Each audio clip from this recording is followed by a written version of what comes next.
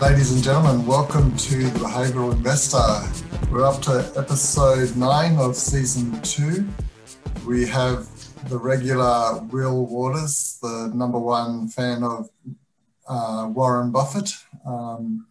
We also have special guest Igor from Ukraine and New York. So, Will, how are you doing first off? Doing okay. The virus has taken a turn for the worse over here in Doha, so everyone's in lockdown, 50% on, 50% off in terms of work from home. Yeah, but otherwise surviving. Got the first vaccination, so dose number 2 tomorrow. Igor, nice to meet you. My pleasure. Do you want to give us a little bit of an introduction about yourself and what's going on in your world? Yeah, my name is Igor. I go by Mr. Zai from 100K to 1M on social media. It's 8 a.m. in New York, and I'm on my second cup of coffee. Regarding Corona, New York is getting better. As people getting vaccinated, lockdowns, hopefully no more. But otherwise, we're slowly but surely seems like getting our act together compared to, I guess, the other parts of the world. Yeah, here in Brisbane, it's, well, all of Australia, we haven't had a lot of people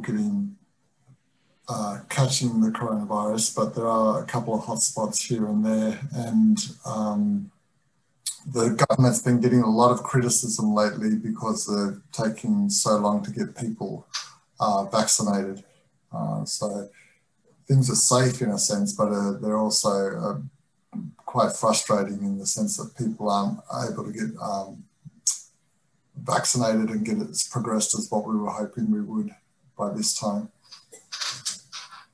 It seems like you guys did a good job overall. At least it seems from the posts that I get from like on social media that there's no lockdown, there's people partying, having a good time.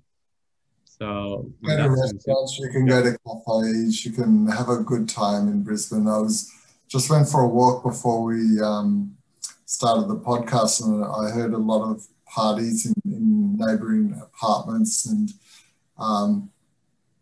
things are pretty much free. The only restriction that most people have is the inability to travel overseas, but that's largely a global problem at the moment as well. So I think Australia's benefited to a large degree due to its geographical location being so far away from everyone, but also they closed the borders quite quickly. So yeah. It can be hard for people to come home too, like, not to turn this into a coronavirus podcast, but yeah, as an Australian outside, I reckon it might, to try to get back onto the topic of this podcast, I reckon it might be easier for me to win the green card lottery to go to the US than to come home to Australia at the moment. Speaking of which, Igor, you have, it seems like spent at least half of your life in the US. Although I think it's of interest to a lot of people around the world, the process of coming to America, what that's like, how hard it is, how easy it is. It'd be interesting to hear if you have any remarks about that, including what the reasons were for your parents to make that decision. I have, I guess, interesting story, but it starts as everybody else is trying to get a better life from where you go from to America. I actually didn't want to come to America. When I came here when I was 11, turning 12, and my mom brought me here for just a summer. And my parents split up when I was 5 or 6. So my dad went to Israel mom came to America, and one time she's like, "Come visit and see how it is, and maybe you want to later on stay." I was like, "Okay, summer, that sounds good." Tell all my friends, I'll be back by September 1st, and I come here and they tell me you're eligible for a green card today. You landed, you can get it tomorrow. And my mom basically like, "You staying?" You know, after some communication with my dad and everything, make sure that all the parties are satisfied with this decision. Yeah, I was like, I don't want to stay. I want to go back to my friends. But, I was really patriotic, even though I don't know why. Uh, in Ukraine, I don't speak Ukrainian. I went to the only Russian school. So the whole mixed bag, but yeah, they're just like, your relative here, you stay here for 6 months and you basically pick up the green card. You can stay here and live here. So the people just had to take some time. But it's due to, her being here for a real long time. And regarding it's hard that I don't know that I'm gonna stay here, but also my mom, she was not having like a great life. She had actual like those stories that you hear of people coming here a certain way. Let's not call it illegal or improper. There was a ways of coming to America, but she did it legit, but her own way. And coming, I don't know how much you know about. There's a section in New York, in Brooklyn, Brighton. This is where all the Russian people are. It's okay, right. Huh? What's it called? It's called Brighton Beach. Brighton Beach, okay. This is where all the Russian people before now, even now, but even before, this is where everybody would come from other countries to America if you were Russian speaking. So all the Jews, political things during USSR, this is where everybody went. And there was nothing, so Russian-speaking individuals, they created that little nuke of haven for Russians. And she went through some crazy stories of 90s of gangsters, Italians, Russians, mobs, all the crazy stuff. So I had it a little bit easier. But still, it's working, she's having 2 jobs, sometimes 3, me having a job or 2, little ones as a 13, what can you do, doing school, no language. Apparently what they teach in Ukraine at that time when it comes to language is nothing. And slowly building from there, getting used to it. As I said, the accent's still there. And still my mentality is also still a Russian, but slowly switching to American. But still I guess we'll get it on later, but having 2 different thoughts at the same time, this is where I think I can shine for myself. Because I said, I'm Americanized. I think myself as now I'm already a citizen of America. I actually had to give up Ukrainian citizenship because they don't allow dual. And that sucked, but it is what it is. But it's funny that, I don't want to stay here when I was 12. And now, as of right now, I wouldn't go anywhere else. This country has a lot more opportunities than other places. Okay, that's usually the way that people sort of express their reason for going to America, or maybe in your case, staying. It's definitely the basis for my interest in going there. So yeah, it's nice to hear how you got there. And the conflict, hearing that you spoke Russian, but you felt to yourself as being a patriotic Ukrainian, that's an interesting conflict too. Yeah, I think I just was a kid, because I thought, I don't know any better. And I'm really glad that my parents decided on their own, even though they don't really speak to each other. But at the time, they made a decision that America is a better place than Israel or Ukraine. Uh, I get to appreciate that as a parent, because now I have a daughter and another daughter due this summer. Good luck. Thank you. And also, my wife is Russian, so talking about conflicts, I just don't really get it. I feel like it's really politics, and if you don't get the hardcore Ukrainians that only speak Ukrainian and they don't really see me as equal to them, and I think you don't get those a lot in America, a little bit, but everybody else, we're really big Slavic nation. So, and that mentality and that kind of culture, we all have the same thing. And I think it's a lot of things is just politics. What do you mean by that, the Slavic culture? Can you give us a little bit of a nuance of what that is? It's just different mentality and process of doing things. So everybody, Russia, Poland, Ukraine, Belarus, different languages, but the core of, I guess, what it is to be for that country yourself, it's really like, there's something called Russian spirit. It was really big during World War II, the reason Hitler wasn't able to conquer Russia. Well, first of all, he went there during winter, like, come on, man. But second is there were a number, but for somehow miracle, they survived. And a lot of people say it's due to the spirit of the country.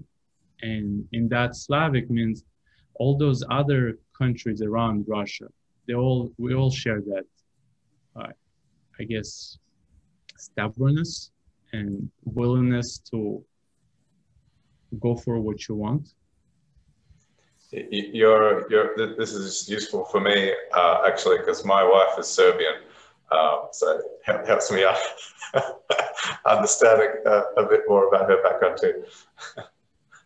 I think there's another interesting contrast because you're speaking about these primary forces, if you like, of Russian spirit and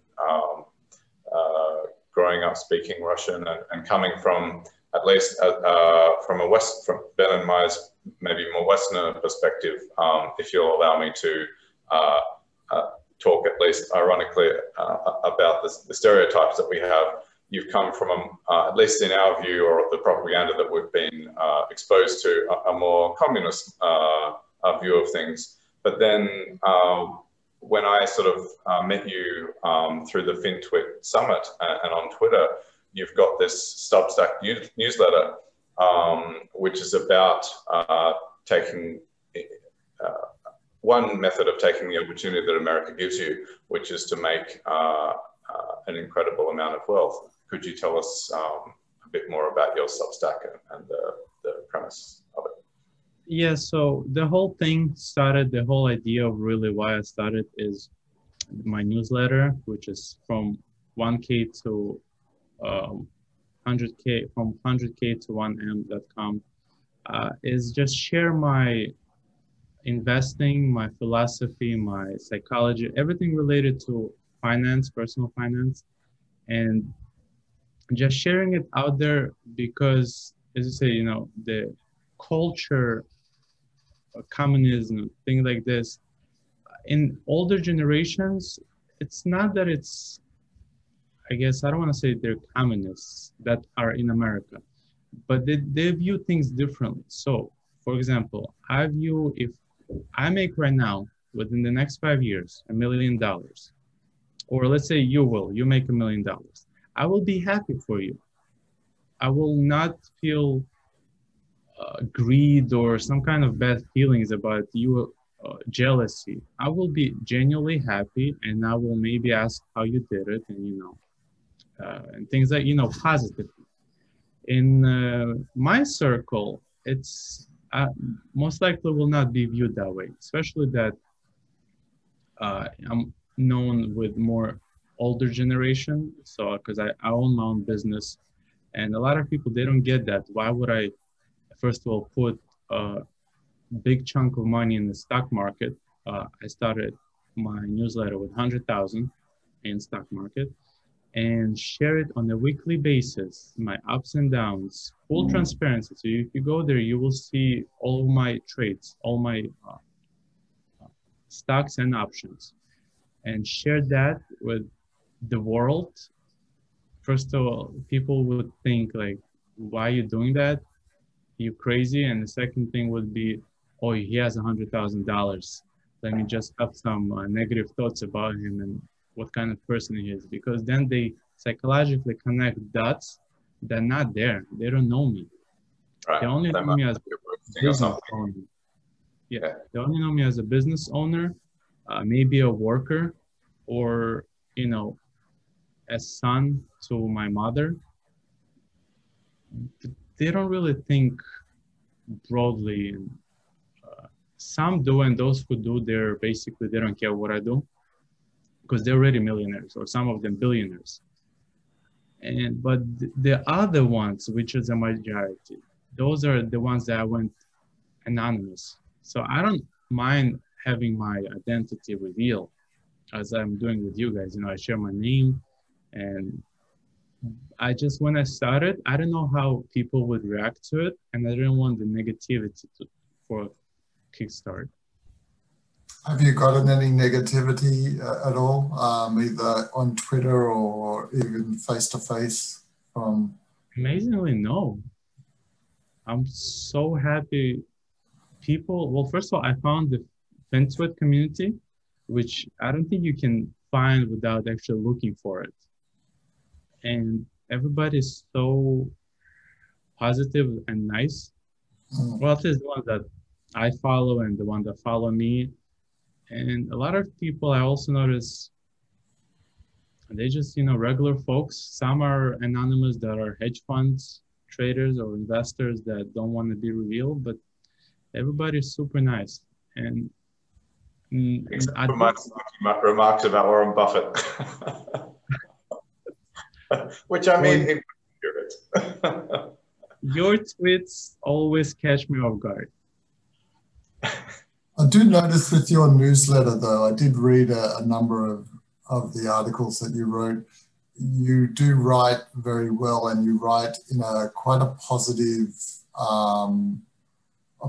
way, quite optimistic in a sense, and open. So I think if you do put newsletters out like that, you're normally probably going to get feedback, which is naturally positive as well. So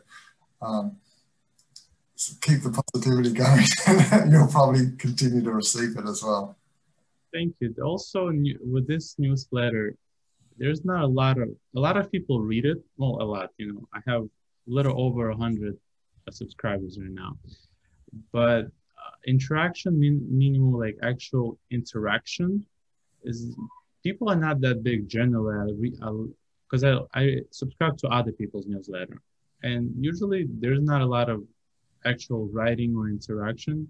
I don't know why. I feel like people should interact more with each other, giving feedbacks, good or bad. I mean, I'm willing to take if I'm doing something wrong or not the way somebody else thinks I should. Maybe I am. I'm trying to keep an open mind to the things that I do. I always try to get better. And if I get always positive feedback, it also creates kind of bias, So it's funny because there's so much information available. There's so much stuff on Twitter. There's so many newsletters now. I thought it was interesting when I read one of your newsletters, you had a reference down the bottom to an article.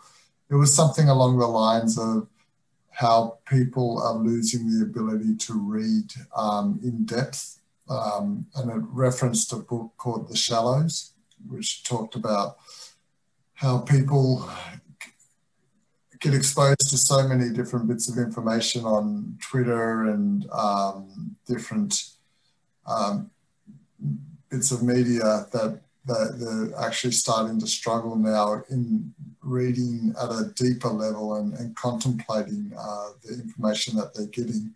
I'm just wondering, did you read that article in yourself, and do you find it quite ironic that we play in this space of Twitter and FinTwit, but it does have some negative impacts as well? Yeah, so everything I post on the newsletter, I read, I watch. So I don't just randomly, oh, this title looks cool, let me just put it so I sound smart. So a lot of things I don't put the same week that I would like to, because my thing is I want to make sure whatever I put out is something that I myself went through, and I think that's useful. Regarding information, I think this is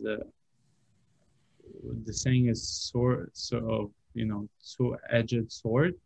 So with all the available information, we all can communicate with each other.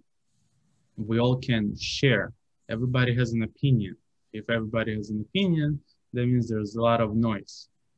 I'm sorry, but most of us, and a lot of times, I'm probably the first one to say, I do have not useful information at the time for somebody. So you as an individual have to be able to find what is useful to you. And for whatever reason, for me personally, I'm able to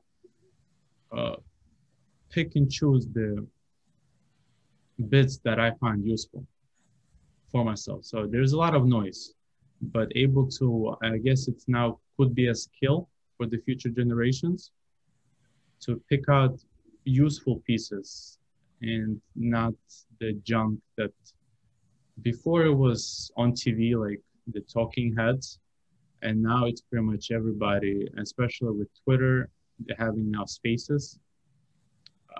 FinTwit will probably not like this, but I feel like too many people have too many opinions about things they don't really know. Yeah, there's no editing that goes on. Anybody can be their own publisher now. And like, that's because I used to habitually follow everybody back that followed us on Twitter just to like participate, and, you know, everybody's out there to try and increase their followers. So I was trying to, you know, also as part of having a good spirit, follow everyone. But yeah, after we got up to 500, and there was nothing useful that was coming through. So I think I responded, or you responded with a whole bunch of, you did like a Follow Friday tweet, I think. And from that, I started to, I basically tried to turn our account into a feed for people who were security analysts, essentially, hoping that, you know, what's that guy? Roaring Kitty. He was the one that did the GameStop.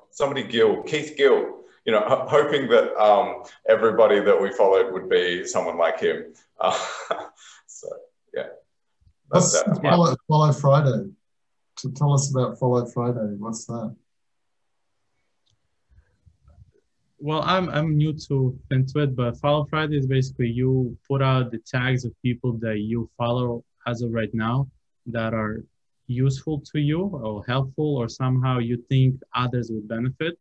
So you basically put a bunch of tags, and your followers will see those tags. So the idea is they will click on them, and if they like, they will follow. So you kind of get follow for follow, but all of only things that of people that you really think is useful. And going again about following everybody, yeah, I would love to follow everybody that follows me, but I realize it just makes like some people don't post at all. And some people, they, I guess, like what I do, but what they post, at least what I see in the feed, it has nothing to do with investing. And I just want to make sure that my circle is really of things that are beneficial to investing. What do you think? You've only been on Twitter for 7 or 8 months now, isn't it? Right. And you've actually gotten quite a number of followers now. What's been the key thing that you think has produced those followers? I started in November, so that's 6 months. 6. I wouldn't say it's a lot. I think it's really little. For me, people over like 500, 1,000, and the ratio, like, you know, not follow for follow thing. But I just post the things. Well, I start being more active on Twitter on a daily basis, and I just post things that I think are useful and are as authentic as possible on my end. As if you think, I mean, thank you for thinking it's a lot, but a lot of people like that I follow, they have over like thousands or 10,000s of followers. And those people actually put out useful things, meaning analysis and breakdowns of companies that maybe they know or they do it more like as a job. This I'm doing partially right now as not a hobby, but this is secondary to my actual income. It just happened to be that right now I find a lot of time to tweet, even probably should be doing other things. But I don't know. I just hope that people that read, they like what I do, and then they follow me. And a lot of people actually, they follow and then unfollow, because I guess they think it's one thing. And when they actually read my feeds, it's like, oh, no, I don't like this. Definitely the case for us. So sort of talking about following people and related to that is around investing heroes and whether you've got any sort of, not mentors, but investors that you admire for the way, either the methodology that they use or some other aspect about them. So how much you guys gonna hate me if I'm gonna go with Warren Buffett and Charlie Munger? That's fine. Go for it. Nah, but you know, I don't come from financial background, like zero finance. I think the only thing math related I took in high school. So where I'm going with this, in 2019, I took not webinar, but actual seminar for somebody. His name is Phil Town. He's a famous value investor, now like going crazy on all the social media. But right before the Corona hit, he did a free, well, if you get selected, a free seminar for his Rule 1 investing seminar. And I was in a part of transitioning from active, from passive to try to get active investing. And, you know, I was like, if I'm gonna get this, because the seminar was a few $1,000s if you have to pay. And I was like, I'm not paying. So I guess that's already where I start being a value investor. But he gave it, I got one invitation for free. So I don't know if it's legit, because I don't think I get lucky in life that way, but I got a free invitation. And all I had to do was pay for the flight from New York to Atlanta, and, you know, for the hotel, which I think is reasonable. You know, I cover my own expenses. And I took his 3-day course. Then we went to his house. He had like a dinner for everybody there. And I was really waiting all this time. So I was listening and I was learning, but I was waiting for that pitch to sell me his next greatest idea for, you know, $99 a month for like, you know, for 3 years or something. You know, some pitch that all these guys, they give. And there was none.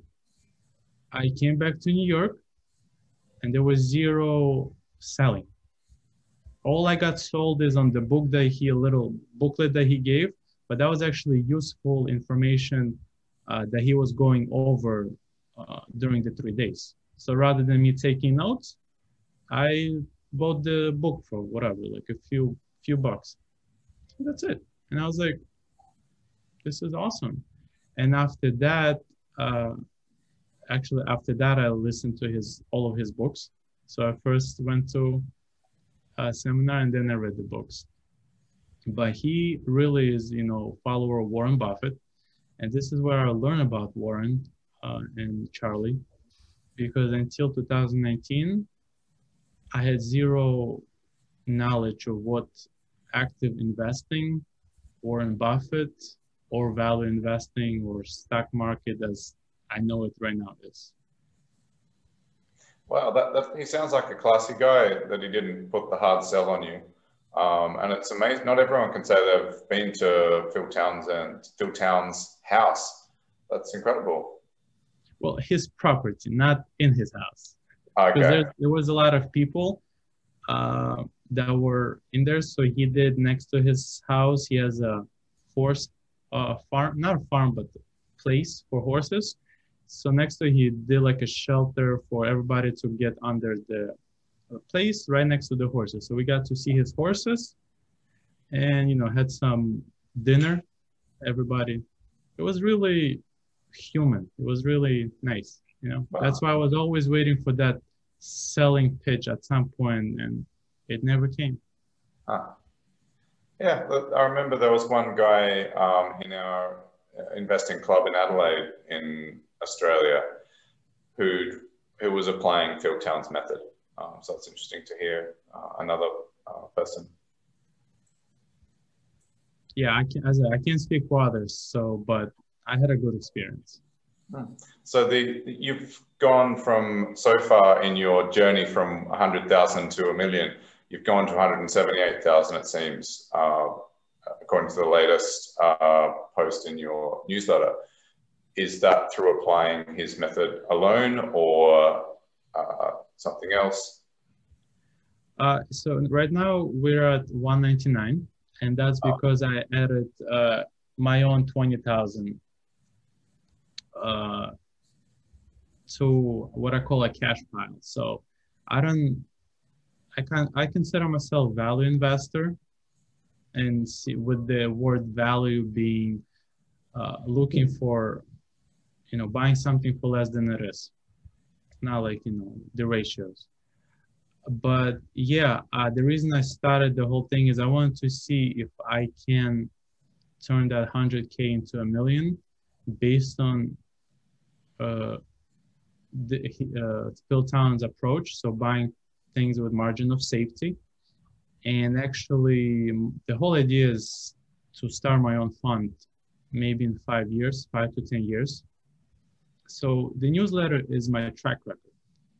And also a me of keeping myself checked in reality if I'm full of myself and I'm not good as I think I can be, because as I said, no finance, just self-taught.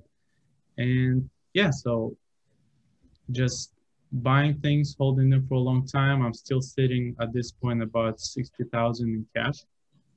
So I'm not looking to be what they call, momentum trader. If I have to sit for a year, I'm not going to be buying anything. Sure. I think I should address directly my cynicism of what looks entirely like I'm entirely cynical on Twitter, at least, to do with Buffett. And you're new. I'm pretty new to it as well. Ben's the one that's the old hand in finance, being a chartered accountant. So can I just ask? Yeah, I'm sure. sorry. How long has been? So you're new, I'm new. So how long has been in the investing world? How long have I been investing? Sort of on and off different times. I don't even know if I'd call it investing. I'd call it more speculating back in the time of the global financial crisis, so 2009 and 10, and I got burnt quite badly at that time, so I lost a lot of money. And because of that, it was quite traumatic. I got out of the stock market. I stopped investing and I got into property investing, so real estate here in Australia, and mainly been focusing on that. But just over the last, probably last year and a bit, well, Will and I did a course together through Stanford University, an online investing course, a value investing one through a guy called Professor Kenneth Marshall. It's a 10-week course. Got reinvigorated and interested in it. And so over the last couple of years, we've been doing some value investing, researching companies, analyzing them and investing in them that way. So, you know, in theory, going back to sort of the late 2009, 10 period, so I've been investing since then, got really badly burnt, unfortunately, so moved into real estate. But in the last couple of years, just been trying to apply that, as you say, value investing methodology, something more rigorous and methodical and more analytical in an approach than what I was doing in the past. Yeah, and it should be said that the course that we did and the textbook we studied does basically reflect Buffett's and Munger's method and David Dodd, Benjamin Graham, etc. And so I have no issues whatsoever. I think nobody can possibly have any issues with buying a 30-cent dollar, you know, which is why I've been talking about Bank, for example, this dominant private Turkish bank, because it's a 34-cent dollar at the moment. I think someone like Buffett, might prick his ears up. But the only, similar to your attempts to not be naive when you went along to Phil Town's property, expecting a sell, I don't want, and nobody I don't think wants to be naive, especially when your money's involved in your encounters with methods and people in this space.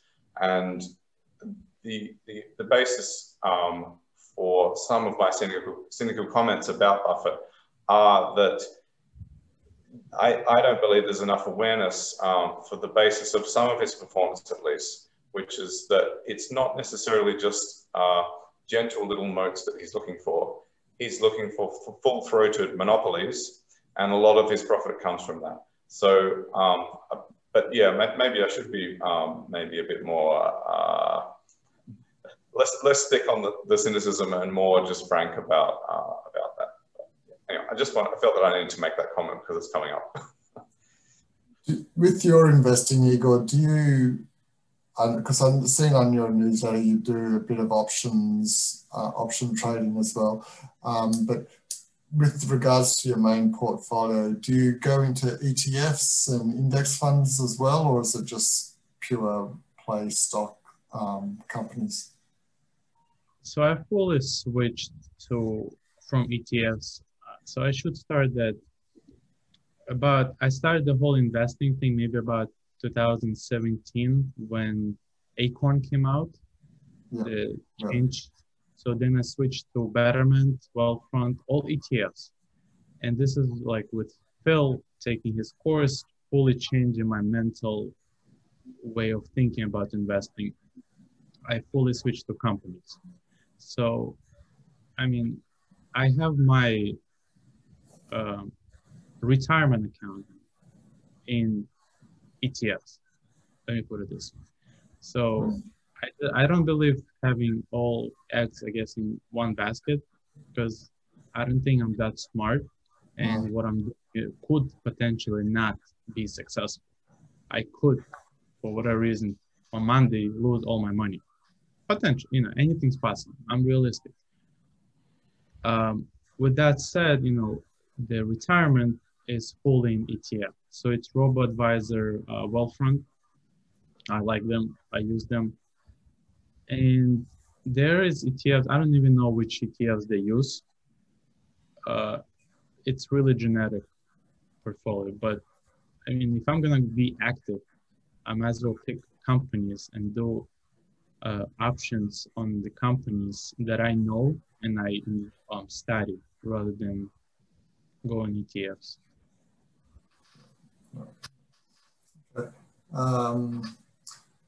So just related to that, one of the questions that we had was, how do you find investing with no financial degree, and how did you devise a concrete framework to select companies and invest in them? No, this question is, I never thought about it. I was just kind of doing things as I always do in life. I find something that interesting, I just start digging into it, taking pieces that I enjoy, that I think are useful or beneficial to me. And Phil Town or Warren Buffett's way of doing was a starting point. And then I just started creating my own models, I can call it. Basically, Excel sheet with a bunch of things that I think are useful. And that's it. And reading other books, Margin of Safety, all the famous books that you can think of, I read them. I took out little parts, I put them in my spreadsheet, and just keep evolving and adding things that I think are useful for me to look in a company that I want to invest in. But other than that, just Twitter has been a good use. YouTube, as this is where you pick out little things from others for your own sake. So there's some people that I follow on YouTube, Twitter, that talk about different companies, and it's my decision to see if this is a company I want to research or not. And the basic genetic filters, I mean, that's it. It's, for me, it's a little bit scary that I think I can do something that's usually done by smart people when I don't consider myself quote unquote smart. I mean, I'm not stupid, but definitely not a genius. But I guess the discipline that I have for myself, whatever that is, that's my magic sauce. And I just can't really explain it like that. I guess that's just the way I am. I mean, I also own my own business.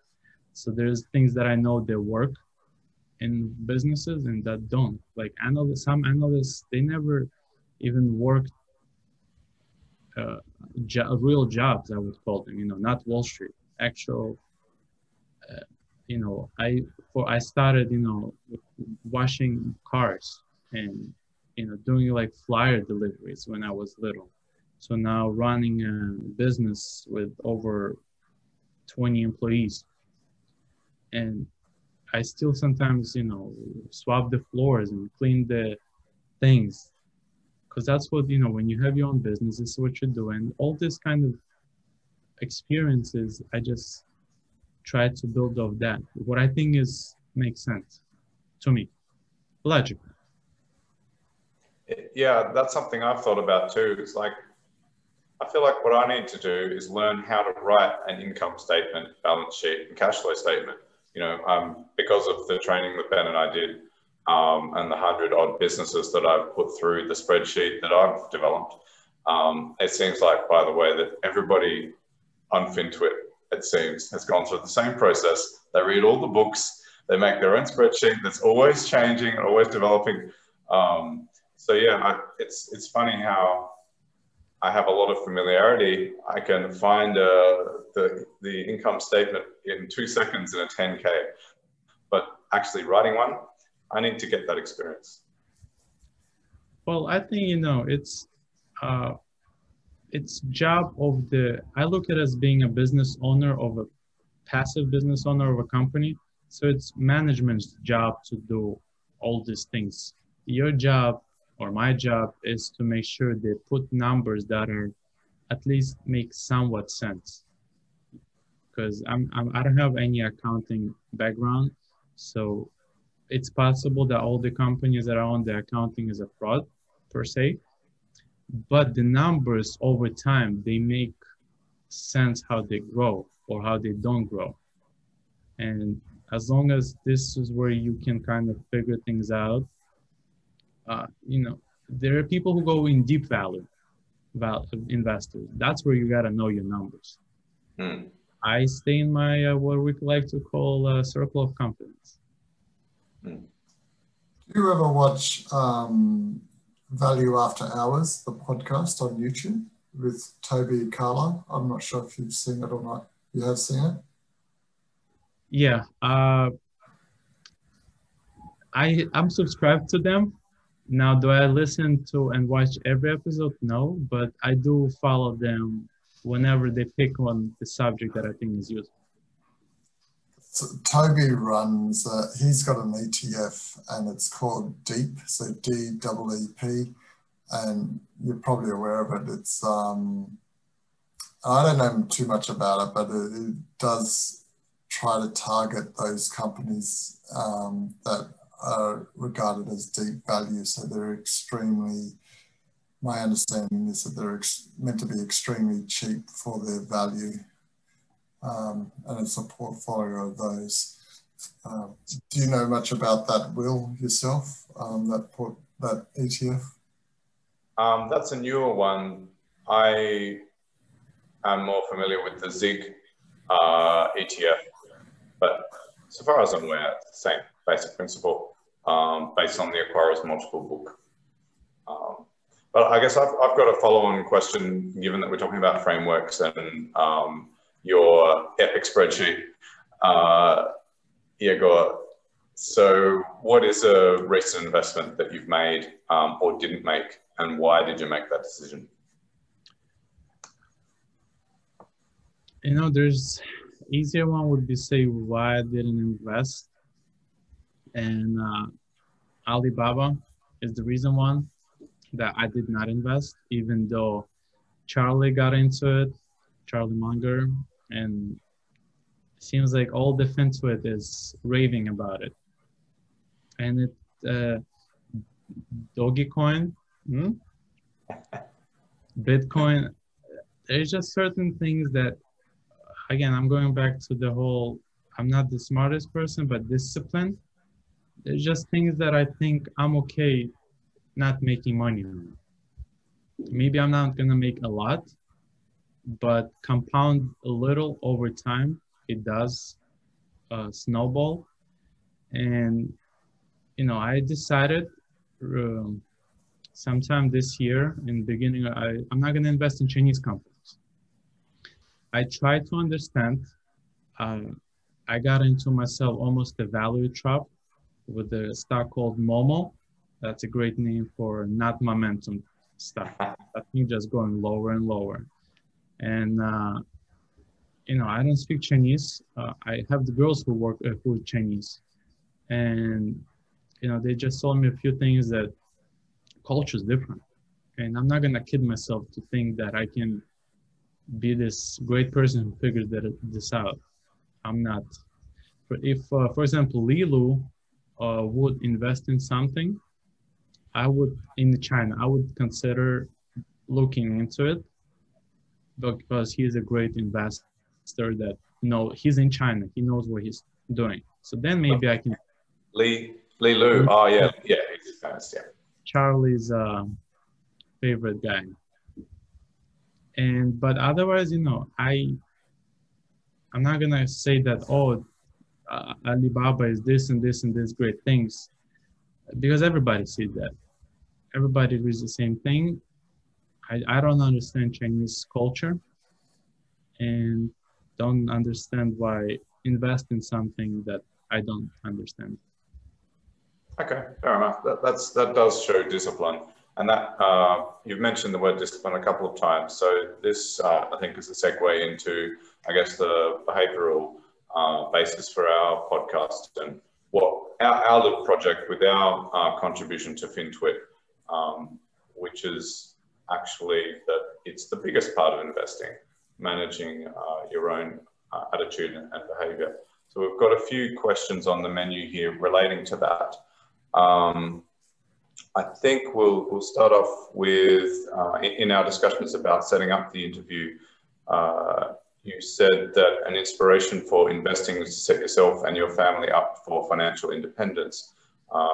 So what inspired you to have this goal, and is that something, the significance, I guess, for investing for your family, something that helps you with discipline? It's definitely a starting point. What kickstarted was mainly, I think, my daughter, and realization. I don't know. I think I matured around 28. I hit the puberty because for whatever reason, things just start clicking. Like, I gotta get my stuff really together and start working on a few things, but really working on it. And one thing was, once my daughter was in the project, I was like, I gotta make sure that the little one is set for the future, and not just the little one, just because maybe she wants to be an artist and I don't want to like take that away from her. Her great grandkids.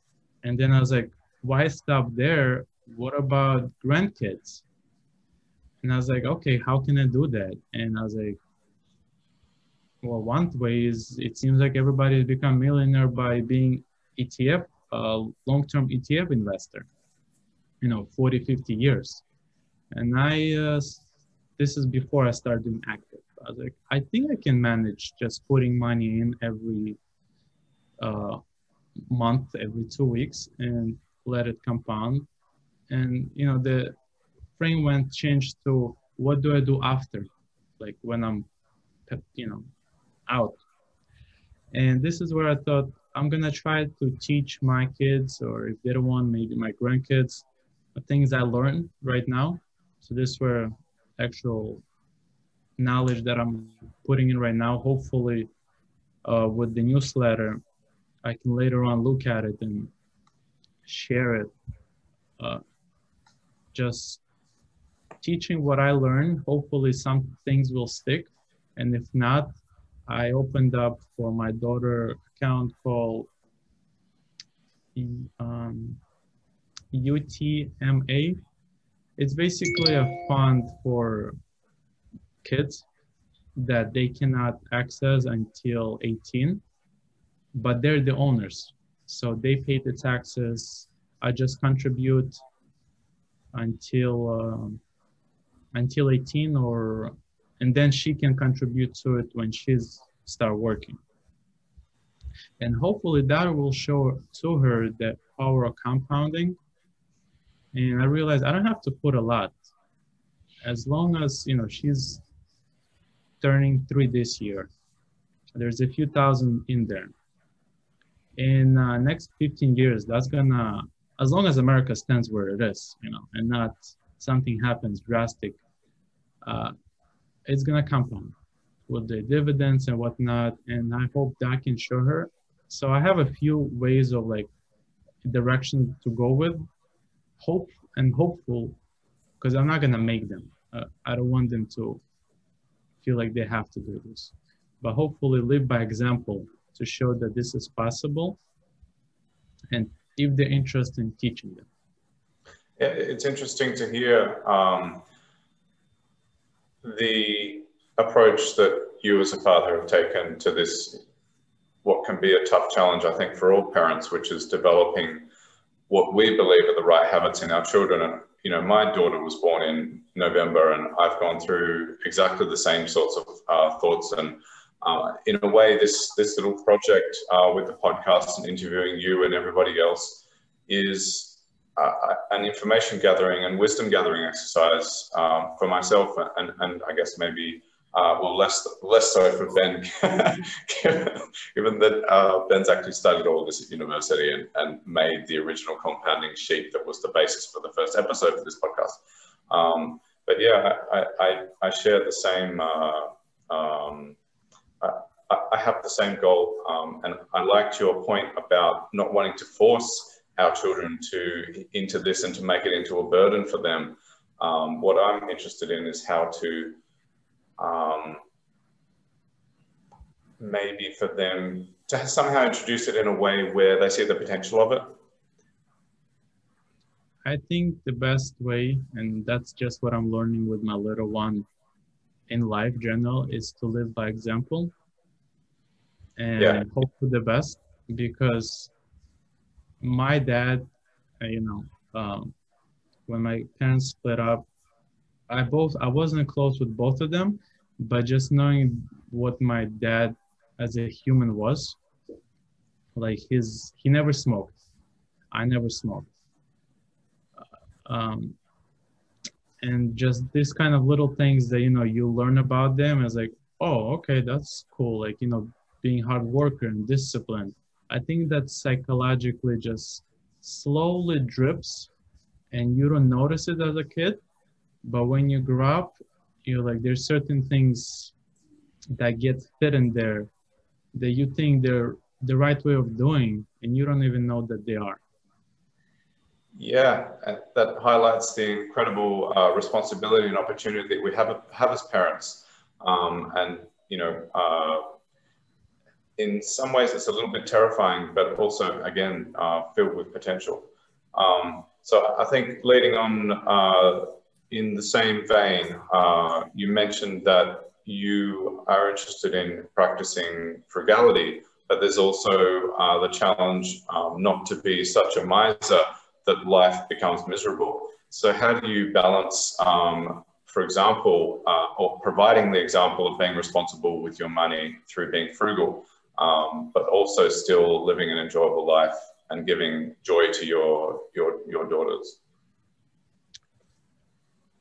Well, I think to start, everything for me was I learned about fire movement, and I thought that's amazing. And I was like, let's do it. And then I told my wife, and she's like, no.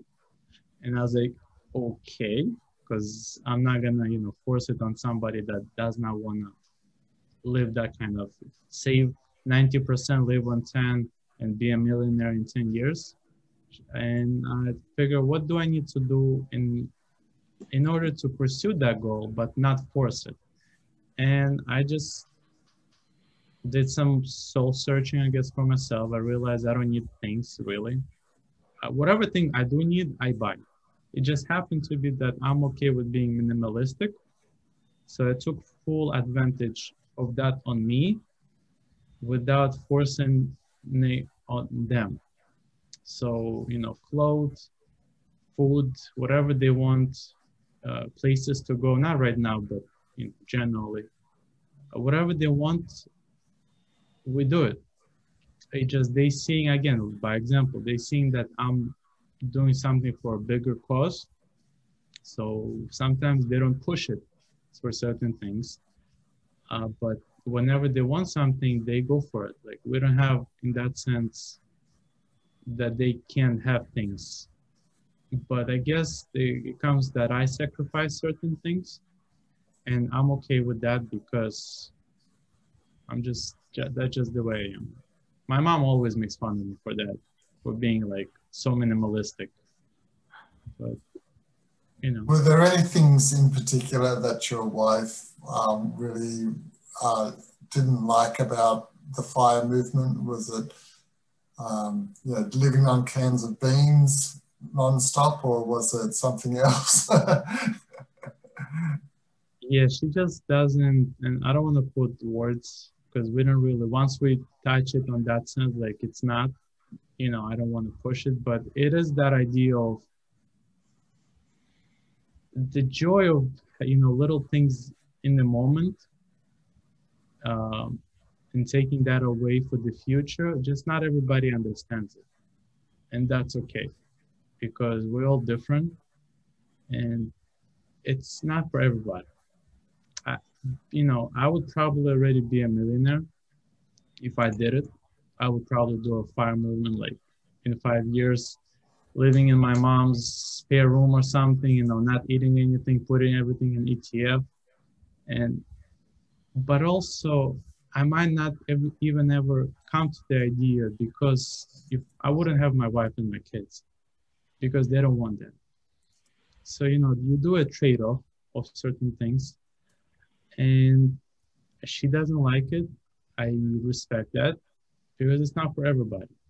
I think you have to be a certain mentality of way of thinking to be okay on living on beans and things like that.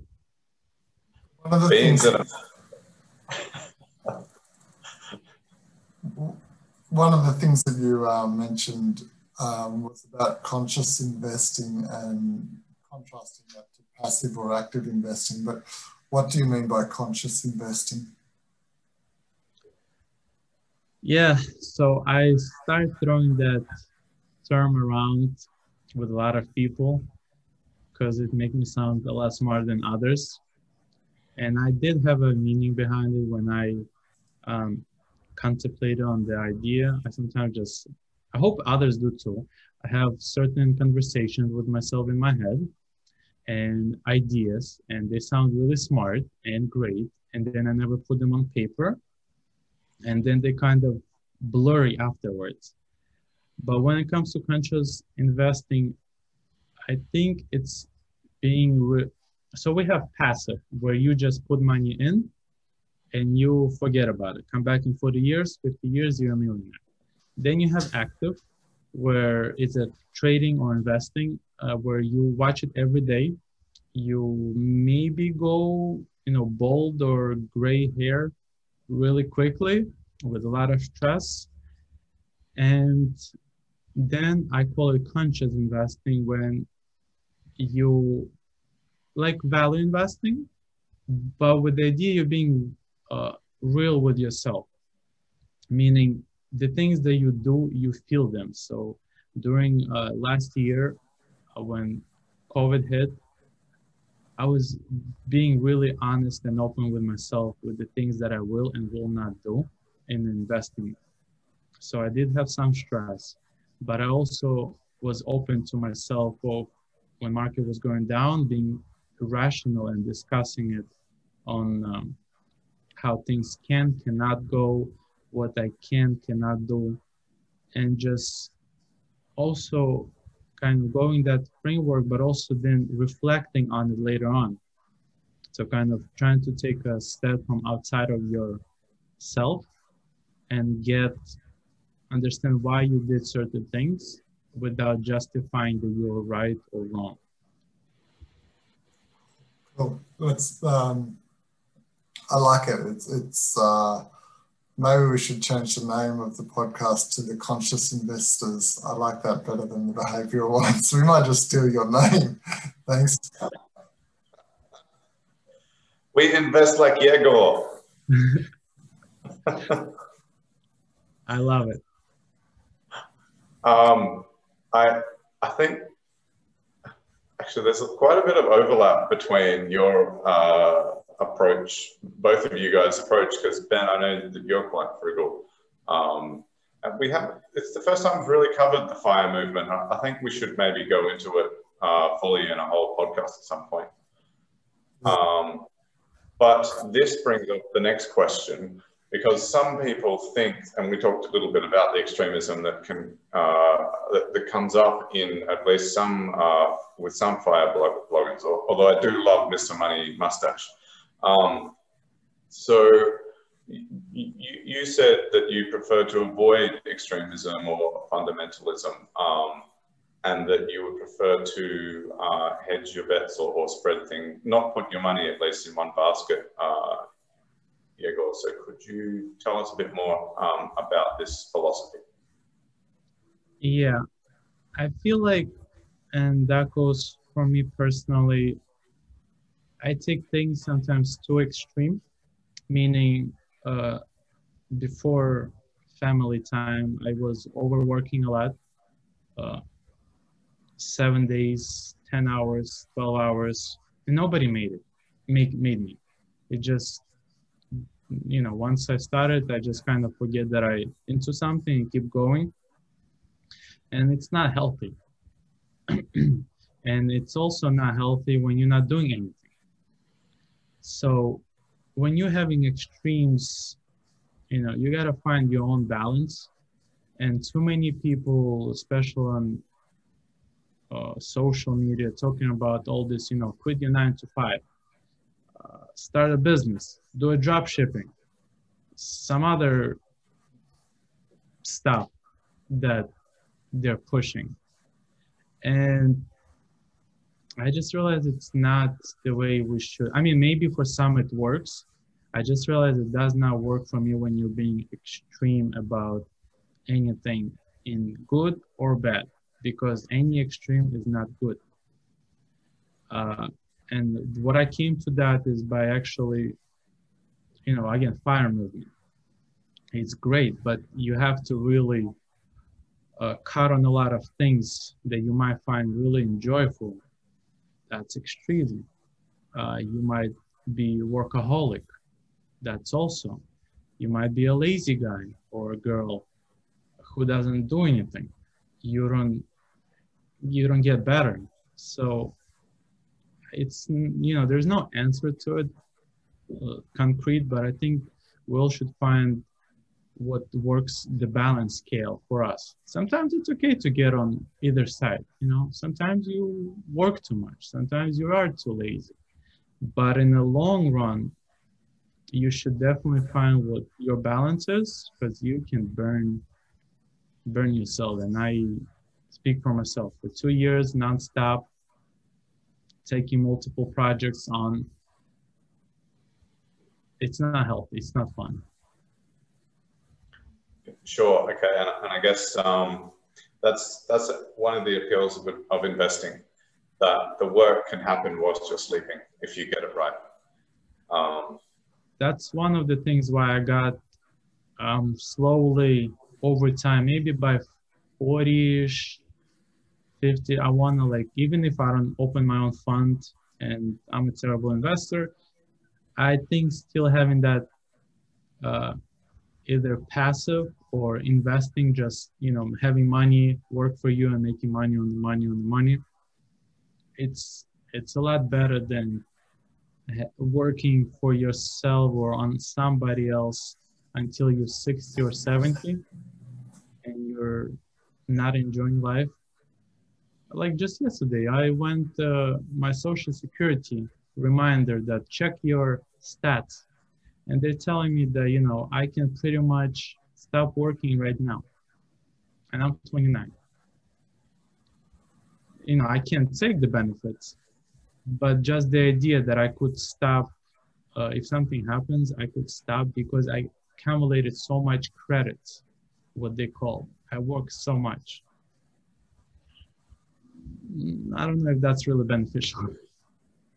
I'm sorry, I'm not American, so I'm not really familiar with this Social Security concept. Could you tell us a bit more?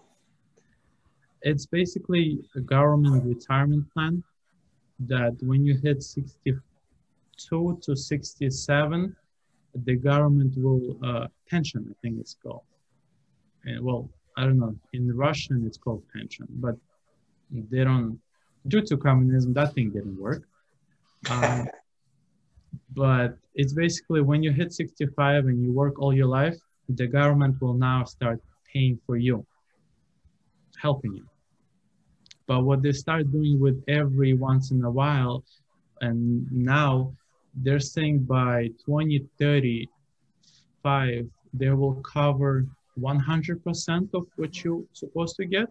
But after that, they will cover 70 or 80%. And that's because they don't have enough money to support everybody. And now they're saying you should have multiple incomes.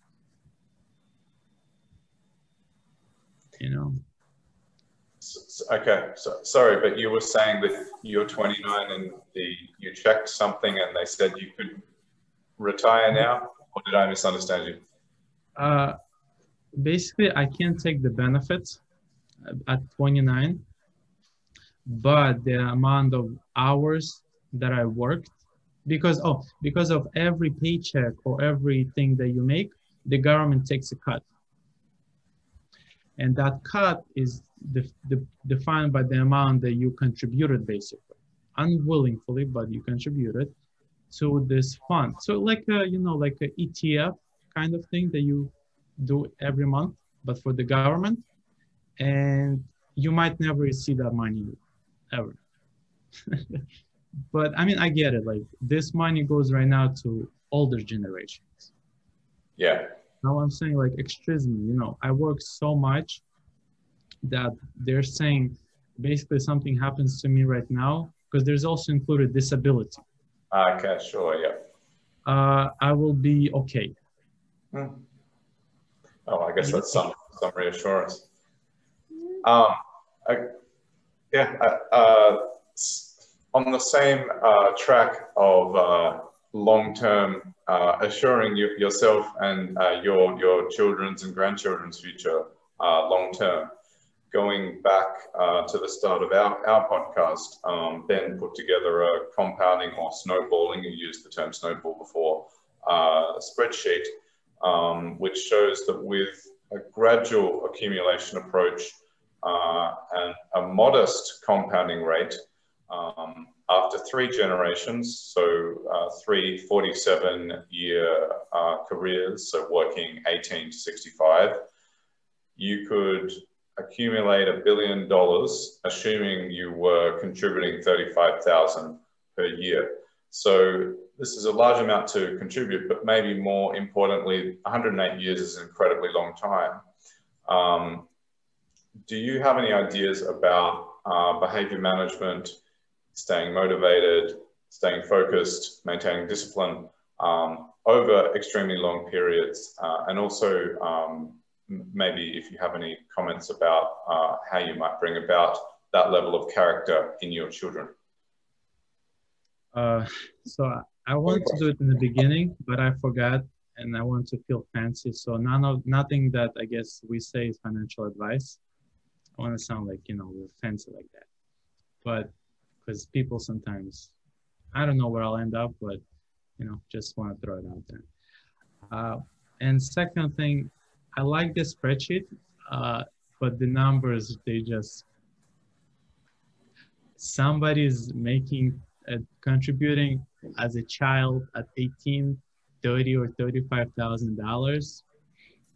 I think at that point, huh? That's 20 years from now. So that 35,000 will be reduced by inflation and things.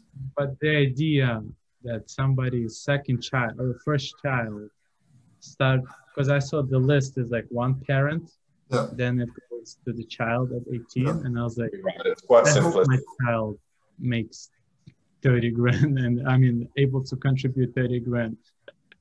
Yeah, I admit without hesitation that that's unrealistic. I suppose the only response I can have to that is that as you get older, so towards the end of your career, you might more than make up for that deficit. So you might only be able to put in 5 grand, maybe 2 grand in your first 5 years of your career.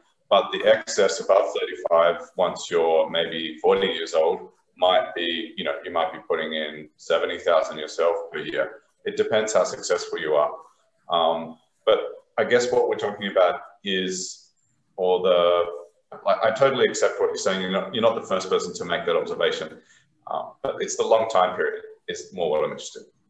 I just wanted to put out there, but I totally agree with the concept, because this is how you can make somebody interested in, because if you're going to put somebody and tell them, look, in 100 years, you can be a billionaire, rather than in 50 years, you can be a millionaire.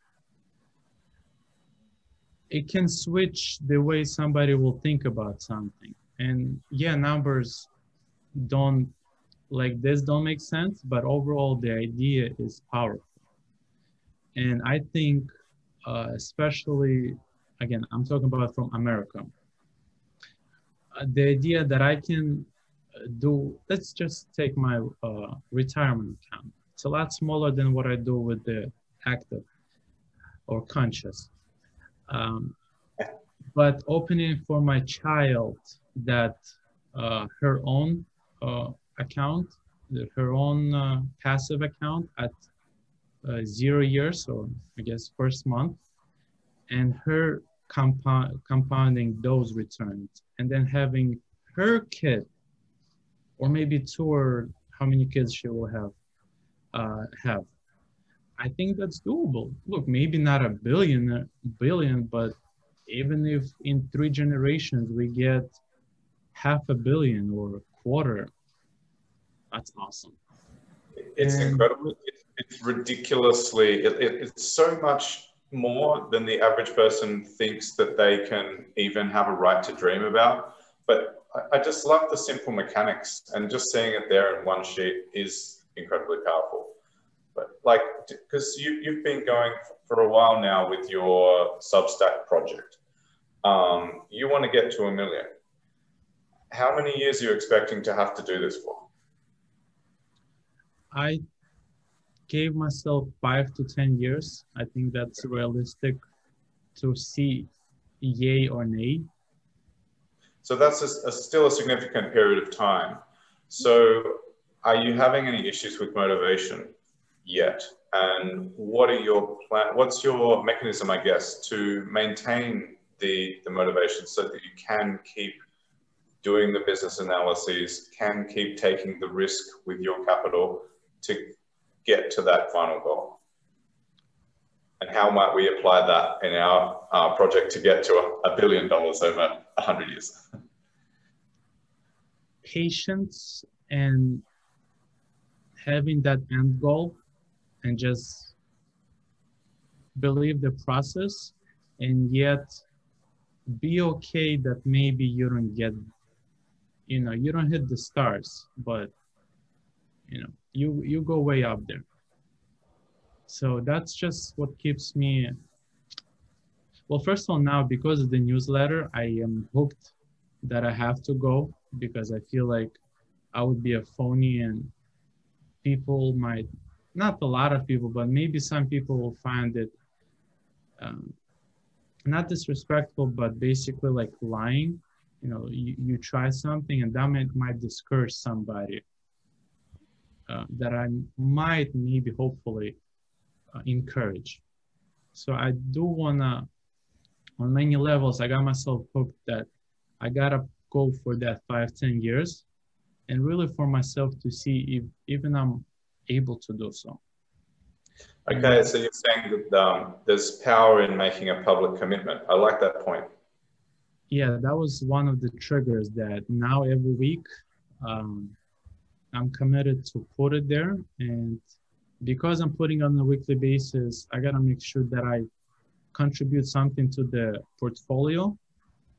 Maybe not the same week, but within a month, looking for better stocks, looking for better opportunity, investing, doing that mental analysis, keep working on yourself. And because I'm not only putting the portfolio, I want to include things that I think are beneficial from my point of view and my perspective. And because sometimes maybe things I say are not, logical, or for some people, or make sense.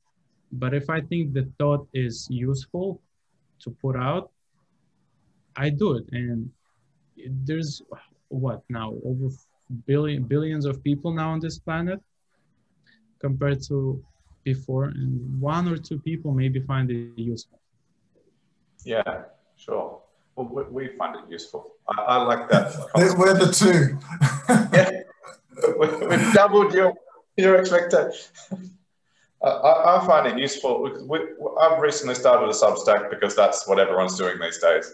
I just had a thought whilst you were saying that maybe we could name it $1 billion behavior, and we could hold ourselves to, in a public way, behaving how it seems we should to reach that long-term goal. So anyway, Ben, you've got positive bias to work with. Yeah, that's right. Yeah, I like the idea of it. Yeah.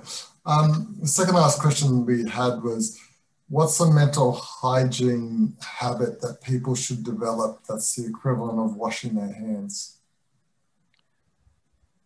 I would, if pick one, putting 1 to 10% of your paycheck into passive investment, like ETFs or whatnot, because not everybody wants to do active investing, but saving up just a little bit on a weekly, bi-weekly, monthly basis, I think everybody should do it, because maybe they will not see the compounding right away, but over time, not on purpose, they will see that it compounds. There's a country where that's built in. It's called Australia. Really? Yeah, the superannuation scheme has a default contribution by everyone of 10% of their income. So isn't that the same as the 401k in the US? You are not obligated to invest. It's an option. When you give people options, they don't always take those options. Right. In Australia, it's an obligation. It's 9.5%.